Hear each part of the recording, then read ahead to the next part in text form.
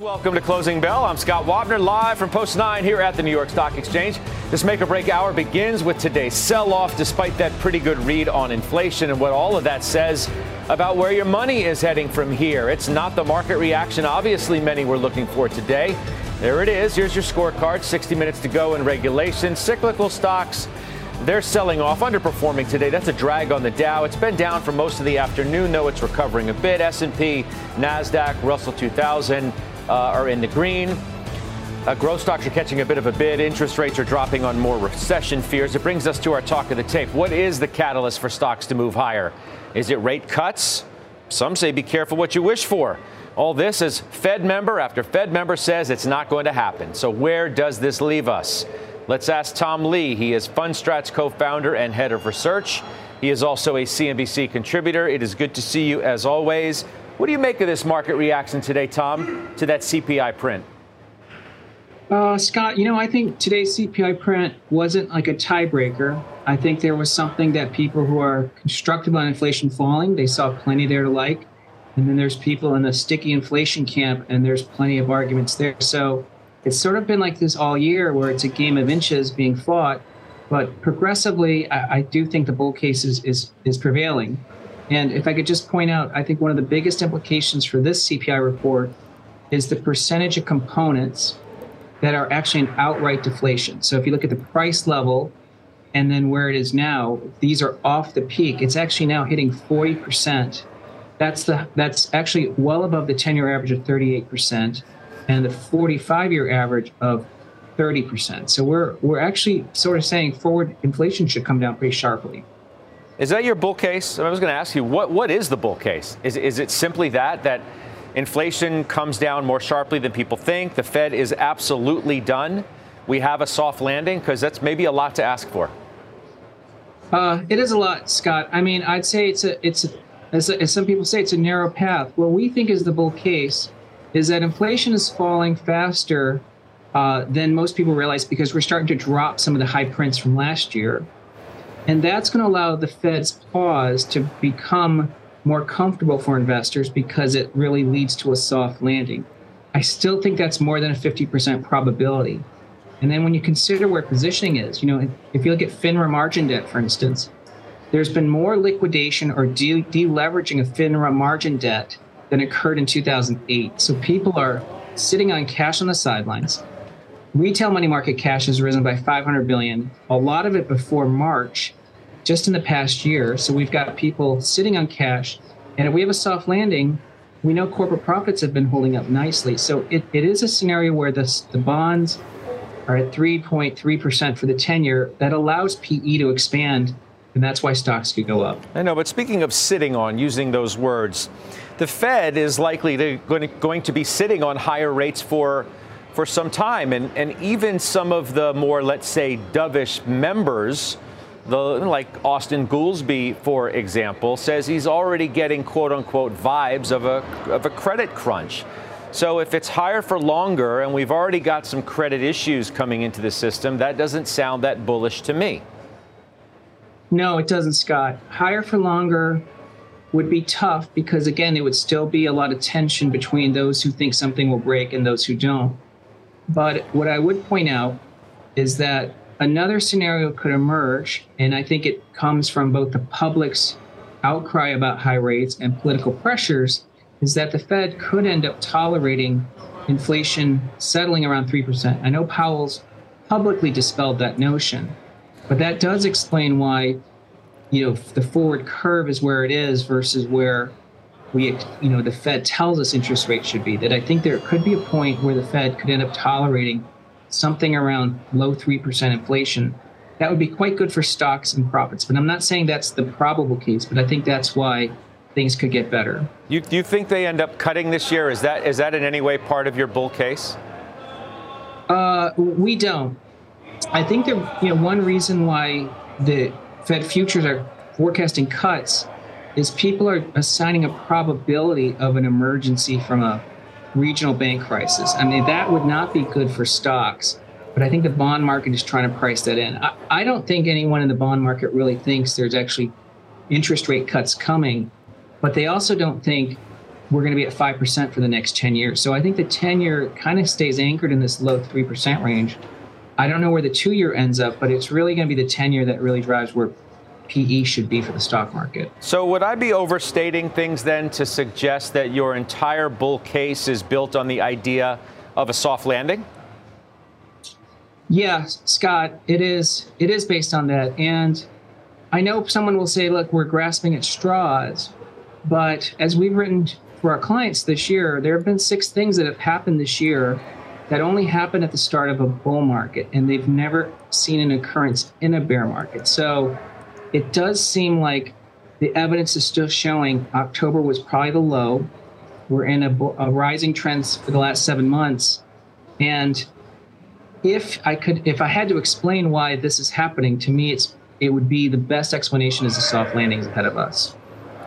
You know what? Let's expand the conversation and bring in Dan Greenhouse, if we could, Tom. He, of course, of Solus Alternative Asset Management, because I want to have a debate from 2 market participants, those who follow and watch and actually act in the markets every day. You hear what Tom says. Sure. Good to have you, obviously, here. What do you think? Yeah, I mean, I think there's a lot. Tom is articulating a view. He's not alone in articulating this view. Is it a credible view? Well, sure, it's credible. I mean, listen, the Federal Reserve itself more or less is banking on something resembling a soft landing, although the staff at the Fed is predicting something close to a recession. Mm-hmm. But you've got other private sector actors like Goldman Sachs that have been arguing for quite some time that you can have a soft landing in the economy. I think where I take issue with Tom's argument, and I'll agree that I assume he's referring to the stock market, that there are 6 things that are occurring that only occur in bull markets. Where I would take issue is the idea that in order for this to happen, you'd be thwarting 40 years of data and activity on the part of the Federal Reserve. In that when you raise rates, my argument for a year and a half has basically been when you raise rates, bad things tend to happen, mm-hmm. and that's not because of any ill intentions. It's because the odds that 10 or 15 people sitting in a room can manipulate an interest rate in a $20+ trillion economy to fine-tune it perfectly mm-hmm. is fallacious. And I don't think that this time, in that sense, will be any different. I don't disagree that maybe the October low was the, quote, low, but I think the idea that we're not going to come close to revisiting that, at least, I would challenge that. Tom, what about the idea that maybe what we witnessed with the banks to this point isn't it? And I want you to listen to what Stanley Druckenmiller had to say on the point that Dan Greenhouse is making here, that when the Fed does what they do, and they do it in the speed in which they're doing it now, things break. And maybe the banks weren't the first thing to break. Listen to Druckenmiller. This is from Sohn yesterday. We'll kick it around on the other side. When you have free money, people do stupid things. When you have free money for 11 years, people do really stupid things. So there's stuff under the hood. It's starting to emerge. Obviously, the regional banks, recently we had Bed Bath & Beyond, but I would assume there's a lot more bodies coming. What about that, Tom, right? We're normalizing from what Druckenmiller would call way stupid. And it's inevitable that there's something else out there. What do you think? I mean, he's been proven correct. As we look through the aftermath of things like Silicon Valley Bank, we did see a lot more evidence of sort of mismanaging what was visible risks emerging. I think, I don't want to be glib, but in the GFC, households were the ones really caught off their skis because they were using floating rate instruments, a lot of leverage with zero equity cushion. In this cycle, we know homeowners have actually been a lot more prudent, using fixed rate mortgages with a lot more equity. So the place where something bad could happen is where there is excess leverage and not a lot of equity cushion. In a lot of lending today in the corporate, that hasn't been the case. So to me, I do think things are still breaking and they haven't finished breaking. But like the 90s, where you did have a sort of a persistent banking crisis, it didn't take down the whole economy. So I think one of the things I'm still just using as a guide is that we had a 27% decline in 2022. That's the same decline that Volcker induced with his 9-step inflation war when he took rates to double digits, and the maximum drawdown on the S&P at that time was 27%. Mm-hmm. We achieved that in 9 months last year. So I think we already had that wealth shock. And now in the aftermath, I think stocks are climbing towards equilibrium. Yeah, listen, that's all fair. And I agree that I think people discount a 27% drop in stocks, a rise in investment grade credit spreads from 90 to 160 or whatever. I mean, you had a meaningful reaction in risk assets. I would also disagree somewhat in the larger sense that, like, the banks are the first things to blow up. I mean, you know as well as anyone, the unprofitable tech stocks blew up at the beginning of 2021. More profitable tech blew up, so to speak, at the end of 2022, and you sucked a lot of valuation out of the market. To Tom's point about leverage, which I think is entirely valid, this, in that sense, bears no similarity to what happened in 2008. But to the point, with respect to valuations in the equity market, you see this in the credit market and the equity market, that you're dealing with a situation, we find ourselves in a situation where credit spreads are still incredibly tight and equity valuations are still, for lack of a better word, pretty elevated. A lot of that is because of the largest names being Nvidia, Tesla, and so on. But with valuations at 18 plus times or whatever, and high yield spreads south of 500, IG spreads nowhere, like nothing is near a problem. And my point is the only interpretation is that the Fed is going to stick the landing, so to speak. And I hate to keep coming back to the Fed because at the end of the day... Look, all roads lead to the Fed. Sure, but to borrow a phrase from our old friend, corporate profits are the mother's milk of stock prices. And I don't, the negative repercussions are not leverage or a blow up. It's just simply going to be the economic environment is going to worsen, presumably, at some point, and stocks and spreads are going to start to reflect that sometime in the back half of the year. Something like that. Tom? Yeah, I mean, I think Dan's making sort of the point why this is a game of inches. I just would point out a few other things. One, when you look at PE, ex-FANG, it's closer to 15 times. And the two most expensive groups after FANG are staples and utilities. They're the defensive groups. 40% of the European stock markets are at all-time highs right now. In fact, several are at new all-time highs. And Japan is at an all-time high. So when we think about this global inflation war and all the credit risks that people are sort of jawboning about, a lot of developed equity markets are at all-time highs, except for the S&P. What about mega cap tech, Tom, which you've been dead right about? You said it was the time when, it was kind of out of favor to start the year that you thought mega cap was going to have a good year. Well, it's had a year's worth of gains in just a few months. But what now? Well, our base case for FANG this year was that it could rise as much as 50%, partly because it was one of the first groups to really get hit. But I think as this year has unfolded, it really looks like FANG, and I'm being a little broader, including things like Nvidia and the semis, are so relevant to how you deal with inflation, whether it's through AI or automation. So these are incredibly important companies. And I think Stan's made that point that you can't really say that you're going to have diminished demand for these products. It's actually going to grow, and there's not new competition. So actually, their ability to make future profits is higher. And that's why I think their PE could expand. And again, that really pulls up the whole market. I mean, you want to make a case for cyclical stocks over FANG-type mega cap stocks? Yeah, I can make that case. You can? But sticking with the fact... No. How do you make that case?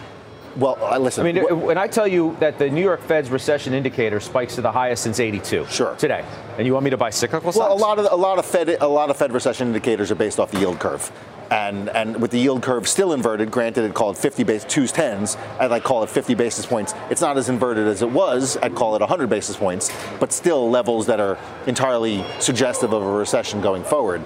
I'll get to cyclicals in 1 second, but I want to make the point about FANG. Just with respect to the market as a whole, we talk a lot about how the market's holding up.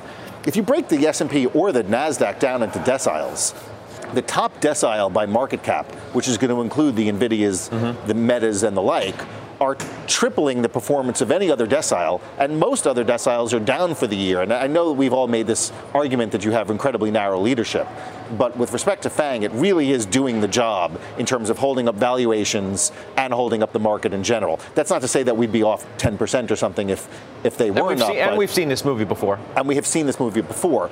With respect to cyclicals, listen, if you're going to have a downturn in the back half or the beginning of 24, then presumably everyone's going to do poorly. It doesn't have to be a 2008 type scenario, but if we're going to crimp corporate profits even further, then it's going to be pretty hard for any sector to rally. What I would argue about something, let's say like energy, for instance, you continue to have secular tailwinds to the space. Oil is off by, call it 13, 14% from the highs. Some of the large cap names are down 4 or 5%.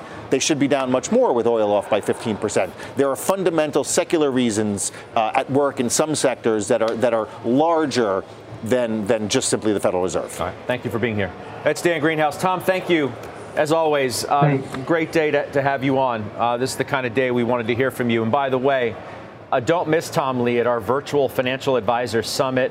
It's next month, June 15th. We'll discuss market risks ahead, potential buying opportunities, obviously much more. You can scan the QR code or register. We have a great group, and you see Dan Niles, Roger Ferguson, Rebecca Patterson joining Tom. We're excited about that. Let's get to our Twitter question of the day. We asked, will the Fed cut rates this year, yes or no? Head to @CNBC Closing Bell on Twitter to vote. We got the results later on in the hour. Let's get a check on some top stocks to watch as we head into the close. Christina Partsinevelos is here with that. Christina. Well, analysts right now are loving Exact Sciences, pushing up their share price targets for the company. This is a company that provides cancer screening and diagnostics, and shares are almost 11% higher right now. Just yesterday, Exact Sciences posted strong earnings, raised its full-year revenue forecast, and that was driven primarily by the company's test for colorectal cancer. The stock is currently trading at levels we haven't seen since February 2022. And even though losses keep growing, shares of Roblox are jumping. 9% today? Investors are really focused on future cost-cutting initiatives after bookings grew. Management warning on the call they can, quote, moderate their rate of investment in headcount and infrastructure, improving operating leverage. No word on any cuts. Scott. Oh, yep. Christina, thank you. All right, we're just getting started here on Closing Bell. Up next, Disney reporting results. Less than an hour. We've got your big setup ahead of those numbers. Plus, we'll hear from a shareholder about what she'll be watching. And later, debating the inflation situation, former Fed Governor, there he is, Frederic Mishkin. He's going to join us with what he thinks the Fed's next move will be. And the one big wild card he's flagging for stocks. Don't go anywhere. You're watching Closing Bell on CNBC. All right, we're less than an hour away from Disney's results. They, of course, report in overtime. Stock a bit muted into that. Julia Borston here with your setup. Julia, what are we watching for today? Well, this quarter, we're watching Bob Iger's cost-cutting efforts and the progress he's made towards his plan to cut his target of $5.5 billion in costs. Plus, we're also looking to understand Iger's approach to some big hurdles ahead. In Disney's fiscal second quarter, Disney is expected to show 7.5% higher revenue, while earnings per share are expected to decline by nearly 14%. Streaming is, of course, in focus. Investors looking for about 163 million Disney Plus subscribers. That's up just slightly from last quarter, but they're also hoping to hear that streaming losses are declining to about $840 million in the quarter. That's down from a more than $1 billion loss in the prior quarter.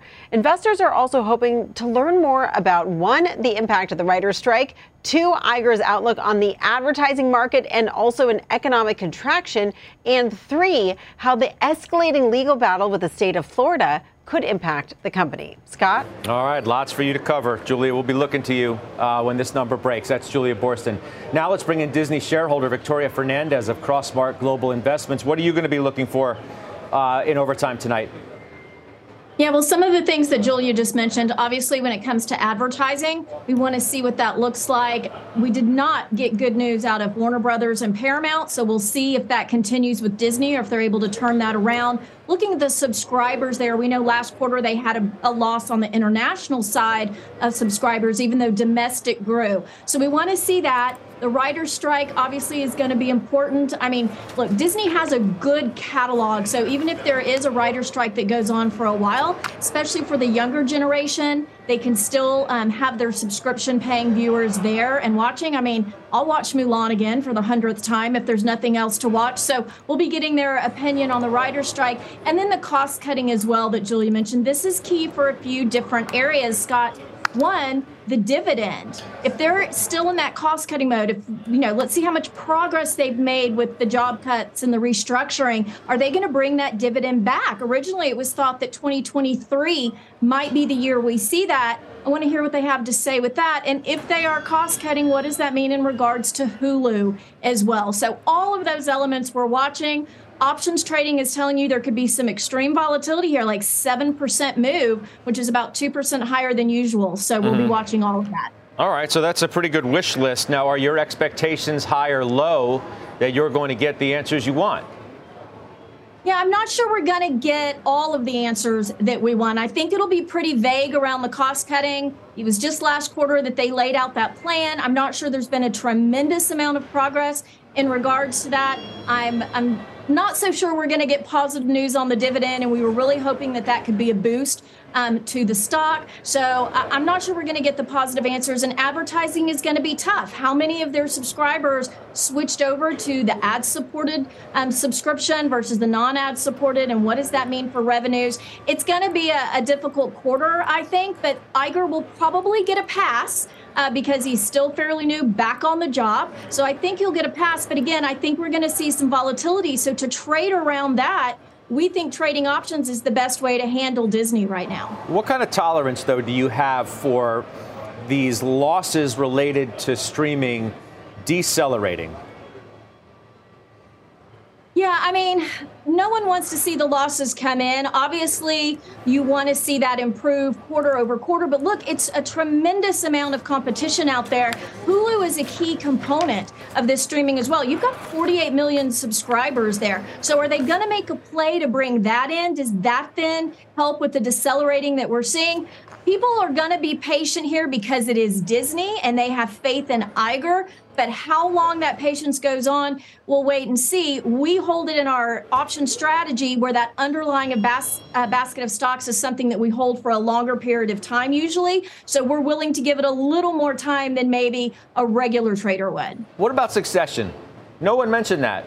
And, I mean, he has this self-imposed 2-year timeline. You think, and when do you want to know? When do you want to know who's going to be next? Yeah, we've heard those self-imposed timelines before, and they come and go many times without a change. So I'm not sure he's going to achieve what he wants to achieve in 2 years, or at least in 2 years be able to hand that over to someone else. I think it's going to be a longer time period, and I'm actually okay with that. I like Iger's management style. The stock did well under his reign before. I think it'll do well again. So I have confidence in him as the leader. It's one of the things that we actually have liked about the stock is the governance component when he was at the helm. Mm-hmm. So I'm not opposed to him going more than 2 years, but we would like to have at least 12 months notice if he's going to be leaving. And again, I think that's just going to be too soon. It's coming up too quickly for them to make that decision. All right, Victoria, I appreciate it very much. That's Victoria Fernandez joining us. Up next, the road ahead for the Fed. Former Federal Reserve Board Governor Frederic Mishkin is back. We'll see if he thinks the Fed is done and if a cut could be on the table. It's next. Closing bell right back. All right, we're back. Stocks largely hugging the flat line, though. You see the S&P 500 now moving higher by 1.5%, by 0.5%. The Dow is still negative, but way off of the lows. And that is following this morning's cooler than expected April CPI report. My next guest says the Fed is far from declaring victory over inflation and may have to keep raising rates. Let's bring in Frederic Mishkin. He's the former Fed governor and CNBC contributor. Frederic, welcome back. It's nice to see you. The market sure thinks the Fed is done.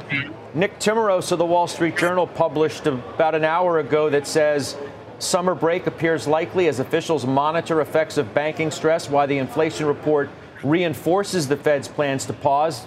You think we're wrong? Well, I don't think that the inflation report actually does reinforce that the Fed should stop raising rates. That it's true that the headline rate was a little bit lower than expected, but the core rate came in exactly where it was expected, and in fact is still at a very high level. It hasn't really fallen very much. So, given that, plus a very strong labor report that we just had, the Fed basically cannot declare victory. That inflation is still a real problem. there's no clear-cut evidence that, in fact, inflation is coming down towards the 2% target over a reasonable horizon. So the Fed, I think, potentially has to raise rates. But even more importantly, the Fed, there's no way the Fed should think about pivoting for a very long time. Very key is that the rates be kept high for a long time, unless, and here's the wild card is the banking sector. If there really are some problems in the banking sector and lending stops, that's a whole new ballgame, and then we could be in a very different environment. However, the Fed has much more information on that than we do, because they're actually supervising those banks. They can see whether, in fact, there's a problem. And so far, the rhetoric coming from the Fed is that things look like they're pretty contained on the banking side.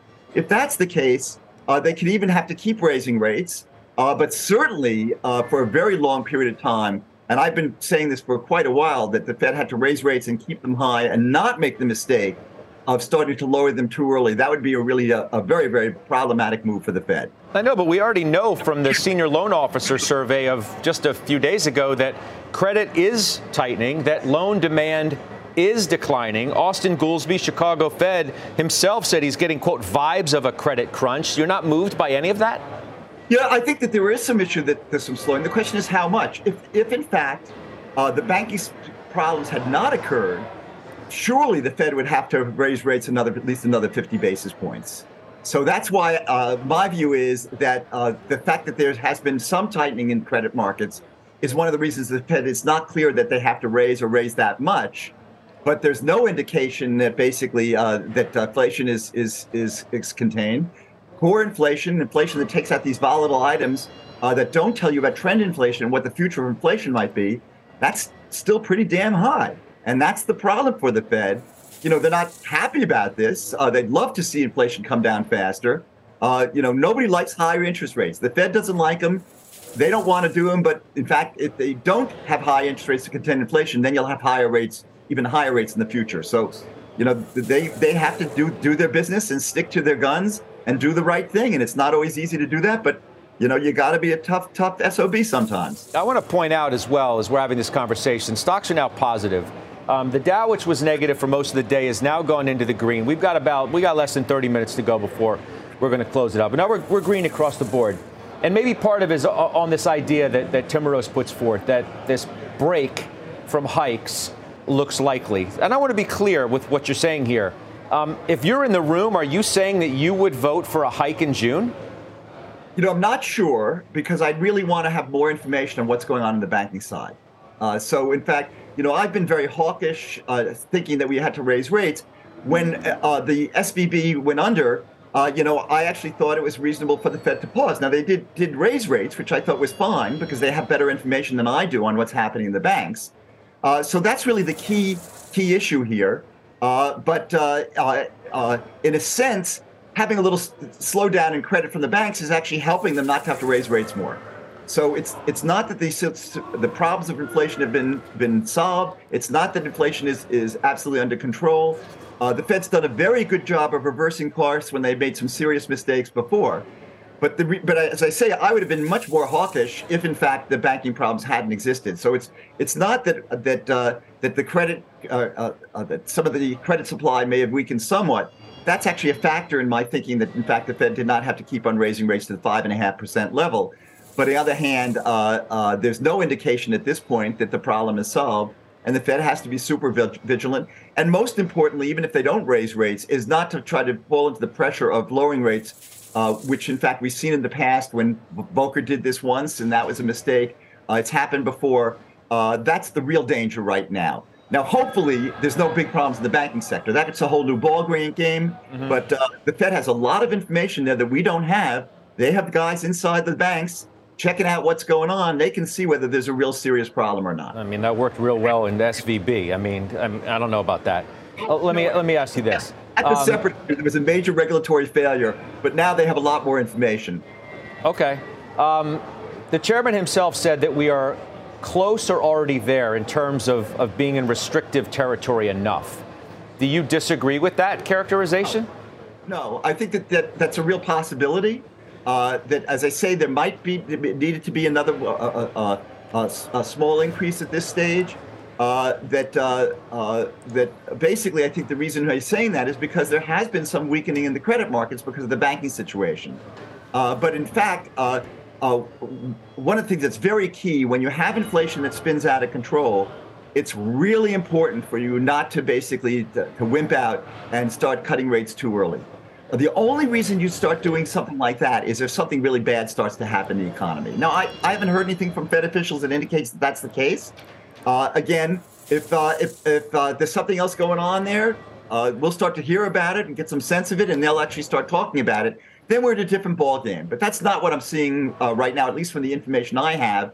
But if I was in the room, I might have other information that would make me say something different. I know, but you're much more of a monetary policy expert than me, okay? Obviously. But when you do 500 basis points of hikes in merely 13 months, don't you need to give it some period of time now to see what the dramatic effects of all that are going to be? If you continue to raise and raise and raise and raise, you're not going to be able to give yourself the opportunity to see what you've done. Why isn't pausing now when we've already broken something and taking a look around, taking a couple deep breaths and seeing what the effects of that are? What's wrong with that? So the two things that I think are very important. One is that the Fed started at a point where, in fact, they were very expansionary. They really got it wrong. They kept rates at too low for way too long. And in fact, when they started raising rates, even when they started doing the 75 basis point increases, they were still in actually expansionary territory. So it took a while, by the way, to even get back up to neutral, which I think is more in the 4% range or so, or maybe a little even higher than that. And so it hasn't been that restrictive, as many people actually say, given where they started from. So I think that's point one. Point two is it's true. I'm not saying necessarily the Fed has to keep raising rates because that they may be near where they need to be, and particularly because of the softening in bank lending because of the problems in the banking sector. But on the other hand, what's really clear is that the Fed has got to keep those rates at high levels unless there's some serious weakening of the economy, and we don't see that yet. The economy is much stronger than people have expected. The unemployment rate is historically very, very low levels. And I'm somebody who thinks that the Fed's most important job is to control inflation, although it also needs to be aware of what's happening on the employment front. So, sure. There have been times when I've been very dovish. I've been very hawkish the past 2 years or so, maybe a year and a half. But in fact, there are times when you need to be dovish, but that's not the kind of information that I'm seeing out there right now. And again, if I was in the room, and I've been there, had some different information about what's going on in the banking sector, I might take a different view on this. All right. I appreciate your time so very much. Frederic, thank you. That's Frederic Mishkin joining us here, Closing Bell. Up next, one financial stock. It's bucking the bank trend. It's up over 50% so far this year. We tell you what it is and why, and we'll give you a rundown of the other key movers as we head into the close as well. Christina Partsenevelos is standing by once again with that. Christina? And we've got a short squeeze on our hands, and this time it doesn't have to do with the typical meme names. Can you guess who it is? I'll have the answer and much more after this short break. I got about 15 to go before the close. Christina Partsenevelos has a look at the key stocks we are watching. Christina? Well, short sellers are feeling the pain right now, and I'm not talking about GameStop. Shares of AI fintech firm Upstart are on track for their best day in more than 2 years after securing an extra $2 billion in funding. But Upstart is a highly shorted company given the recent drop in demand for new loans amid a high rate environment. And so that's why 35% of the float is shorted. So many short sellers today were left buying the stock to limit losses, and that's causing shares to surge 35% higher. Shares of cloud solutions firm RingCentral are surging right now almost 15% higher. The improved guidance was helped by small and medium-sized business growth, improved margins, and retention rates, even though some customers did downsize their orders. Analysts on the street liked the company's performance. For example, KeyBank bumped their price target to $45 a share, up from $40 a share. The stock, though, is trading at $30.46 right now, so still a lot of upside to go to hit that price target. Scott? All right, Christina, thank you very much. Now, Leslie Picker taking a look at another big mover today, and is it a regional bank? Yeah, believe it or not, Scott, this one really is an antidote to the regional bank turmoil that we've seen recently. First Citizens, though, shares up about 7% today and more than 50% on the year, the best performing name and biggest weighting in the Spider S&P Bank ETF, KBE.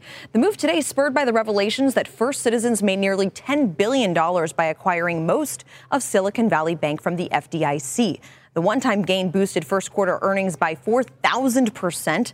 The provision for credit losses jumped as well to $783 million due to the deal. Still on this morning's conference call, First Citizens CEO Frank Holdings described the SVB deal as a, quote, home run financially for both earnings and tangible book value. Its quarterly profit, about $9.5 billion, ranks the lender second behind only JP Morgan in bank earnings for the 3 months through March. Scott. All right, Leslie, thank you. Leslie Picker, last chance to weigh in on our Twitter question. We asked, will the Fed cut rates this year or not? Simple, yes or no. Head to @CNBC Closing Bell on Twitter. The results are right after this break. The results of our Twitter question. We asked, will the Fed cut rates this year? The majority of you said no, 67.7%. Up next, Google with its I.O. event will bring you the headlines. Also, we head into the market zone.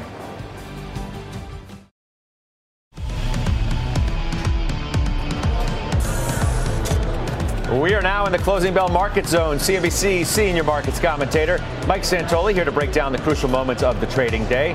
Deirdre Bosa is live in Mountain View, California, with a rundown of the biggest headlines from Google's I.O. event. Mr. Santoli, I begin with you. It's been an interesting day. The president is in the New York area. He was upstate talking about the debt ceiling duel. There's some suggestion that he is showing a willingness to discuss some possible budget restraints. He said, quote, America is the strongest economy in the world, but we should be cutting spending and lowering the deficit without a needless crisis. Market may have moved a bit on those comments, or at least around that, and it's trying to fight for positive territory as we go to the close, at least on the Dow, because S&P is nicely positive. Yeah, around that and around just maybe a growing sense that today's inflation numbers were consistent, perhaps with a Fed pause, as we've gotten some reports to that effect. And I see it just as a reason to turn the dial this much in the direction of maybe there's a way where this turns out in a benign fashion for a while. You know, I think that we got stuck in this mode of feeling as if it has to be hard landing or soft landing. We have to know absolutely before we know which direction the market's going to break. In reality, there can be these equilibrium moments where the Fed's not really fighting you and the economy hasn't fallen apart yet and the market kind of does what it does and you get a little bit of excitement about AI over here and then the banks don't, go to zero tomorrow. And so you have a lot of give and take in this that's keeping us in this range. But I think also it's preventing the market from really getting alarmed by all this stuff. And I agree on the Biden stuff and on even after the meeting yesterday with the congressional leaders, this idea, hey, we're going to keep in touch. We're going to meet. We're not going to kind of go out there in the most adversarial way every day and hammer at the stalemate. It's going to be hard to get out of this range, though, as long as the debt ceiling thing is the overhang. Right? No one's going to place any, push the chips into the middle of the table before we know whether the rug's going to get pulled out from under us. I mean, presumably, I think the market is pretty good at not worrying or not panicking about something until it finally is forced to. So, if there's progress along the way, it's probably not going to be the sort of thing where we're going to proactively decide to liquidate. Because let's remember, it's not as if people at the moment are overloaded with equity risk. So they've been playing a little bit more defense. You've seen a lot of wear and tear on the cyclical and value parts of the market already. It's not like you got to resell them down here when, as I keep talking about these big benchmark cyclical names like Best Buy and Ford and Capital One and Whirlpool that are at 7 or 8 times earnings already. Deirdre Bosa, Mountain View, California, all the pressure out there on that company. The CEO, obviously, Sundar Pichai. I'm looking at a stock that's up near 4%. Did he deliver today? Is that what the market is suggesting as he says, not so fast, Mr. Microsoft? It does seem like Sundar Pichai and his team delivered. Scott, I last spoke to you when the event was getting underway. It took about halfway through when they started to talk about search and how it would integrate with generative AI. Then it was off to the races in terms of the stock price. There was something for developers, for investors, for consumers. Here's CEO Sundar Pichai in his own words. We are at an exciting inflection point. We have an opportunity to make AI even more helpful for people, for businesses, for communities, for everyone. We've been applying AI to make our products radically more helpful for a while. With generative AI, we are taking the next step. With a bold and responsible approach, we are reimagining all our core products, including search. Key including search. Google's evolution of search called Search Labs, it really stole the show here. It seemed to show investors that when generative AI meets search, it doesn't actually kill search, it can make it better, and that's exactly what investors wanted to hear. So for now, perhaps Sundar Pichai, Google may have the edge, at least for now, over Nadella, Microsoft, and ChatGPT. We'll see if it lasts. Yeah, we certainly will. Dee, thank you for covering that for us. A big story. By the way, the CEO of Google Cloud is coming up in overtime. So we had, Stan Druckenmiller yesterday at Sohn talking about the power of AI in terms of where he's thinking about placing his biggest bets. Yeah. NVIDIA, Microsoft, right? Somehow Alphabet has let the narrative get away from it.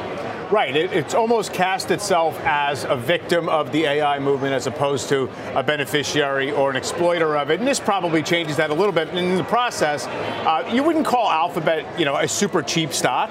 But on like a free cash flow basis, I was just looking at it today. It's like 5.5% free cash flow yield. Microsoft down around 3. Meta's much lower. So there you have a little more of a cushion because people were worried and still remain worried, I think, about the Google search experience in general. This cast the light on how it's gotten a little bit sloppy and spammy, and so maybe that's going to be less profitable in the near term as things shift over. But again, you need to have something besides maybe the economy doesn't slouch immediately toward recession to get the market in a better mood. And I think the AI stuff is probably overhyped in some pockets. It's probably a hand that we've already in the process of overplaying with certain stocks, but it is something that causes companies to say they have something worth investing in, and it's a growth story as opposed to purely playing defense and cost cutting. You want to take a look at Disney as well as we inch towards those numbers, which are coming in overtime. We've had the 2-minute warning, of course, about 90 seconds or less. What do we think here? There certainly is not a lot of enthusiasm around this stock.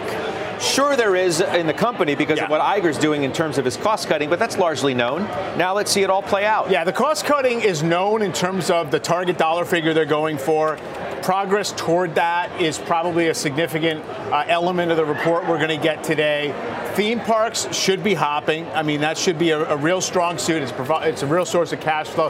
And it's really a matter of the degree to which the street is willing to feel as if the streaming side is profitably investing and, hemorrhaging cash flow as opposed to kind of doing it in an indiscriminate way. I know Citi has the company excluding the streaming business at worth like $95 a share, right? So it's most of the value of the stock right now. We're at a level in this stock it first got to 7-8 years ago. So it's not that demanding if you see a path towards streaming becoming, less of a drag in coming quarters. Yeah, watch for a number of things. Obviously, commentary around the parks and consumer strength. It's a good box office story in the moment, too. Yeah, certainly that's been hanging in there, to say the least. All right, doesn't look like we're going to get positive on the Dow, but we might fight it to the finish.